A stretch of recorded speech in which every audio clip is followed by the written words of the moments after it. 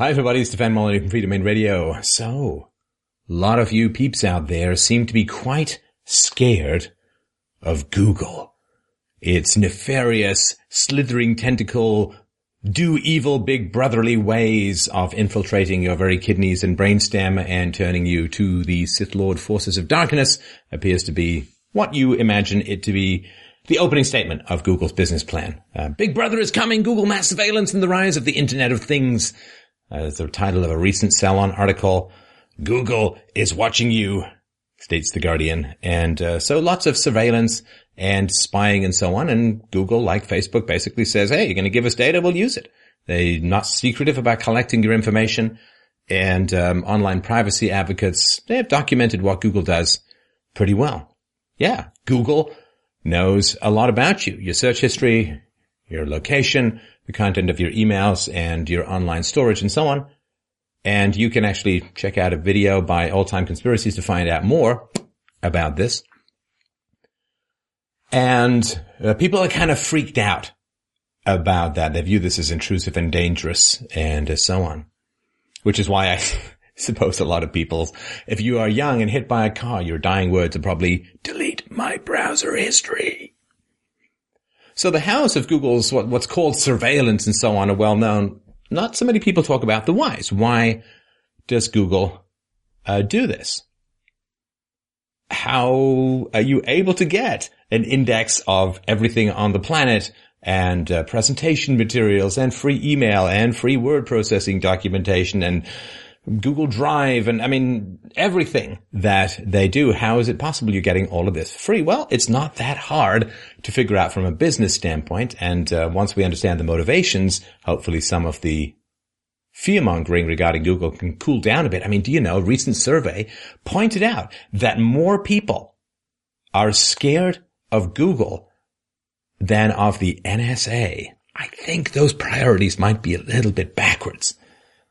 So in the 11 years between 2002 and 2013, how much of Google's revenue came from advertising? Well, that would be 96%. 96%, also known as the score I never quite got in vector calculus. And so the amount of money that Google is making relative to other advertisement-based outlets, I mean, suggests that it's the most successful advertising platform, certainly of this day and age and probably of history. So how on earth does it pull off so much revenue, 96% of its revenue? Well, it pulls it off through targeted marketing, through targeted advertising. So it collects your habits and then it figures out what products and services you're probably going to be the most interested in. And so Google is not in the business of selling information to you. Google is in the business of selling your attention to advertisers, and it uses information as a hook, right? I mean, it's like TV shows, right? TV stations. TV stations, they're not in the business of delivering shows to you. They're in the business of delivering you to their advertisers, and that's how they make the money. Now, targeted advertising is fantastic. Advertising, you know, everyone says, ooh, it's so sinister and manipulative and so on. Yeah, try public school political education for that. But, it's simply information that is most likely to be of useful to you in your everyday purchasing and research decisions. That's all. I mean, I suppose if you write somewhere in Google, hey, we just had a baby, then Google will serve up to you, hey, here's some free samples of, baby food or something like that, or here's some coupons for diapers. It's useful. It's helpful.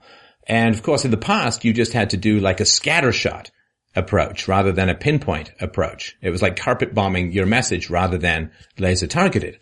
And so it's hugely efficient. It saves massive amounts of time. If Google didn't have any information about you, first of all, you'd have to pay for all of its services. And secondly, you'd see a whole bunch of ads that would have nothing to do with any of your life's interests. So you'd be, do you need a pregnancy test would be targeted at an 84-year-old man. I mean, this would be a huge, because, you'd notice it, you'd glance at it. It would be a massive waste of time.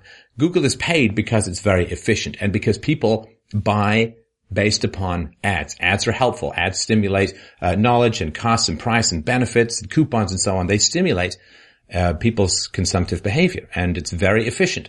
You think of a park bench versus Google knows that you're going to college, and therefore you may need some particular college stuff to be helpful in college, you might need that to be targeted towards you. It's very efficient. It makes so much money because it's very efficient, it works, and it helps people in their purchasing decisions. Now, I guess you could say, well, why doesn't Google give me the option of charging me for its services and then not collecting any information about me?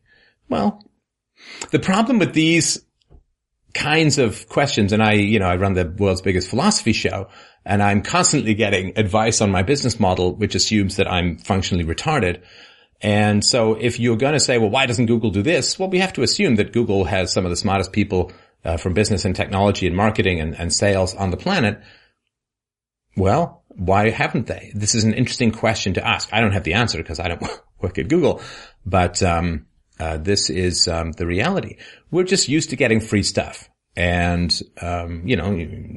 you don't recognize, most people don't recognize you can pay a couple of bucks a month to Netflix and get ad-free shows, or you can, instead of paying through money, you can pay through time.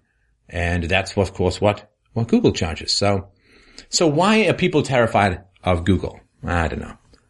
This doesn't really do any harm in and of itself. It's simply used to give you information that can be helpful in terms of things you might need to buy or want. However, Google plus government, well, you see, now there we are in a different kind of situation, because Google having this information is not particularly harmful to you. However, the government using the information that Google has gotten can be, well, much more problematic, much more difficult.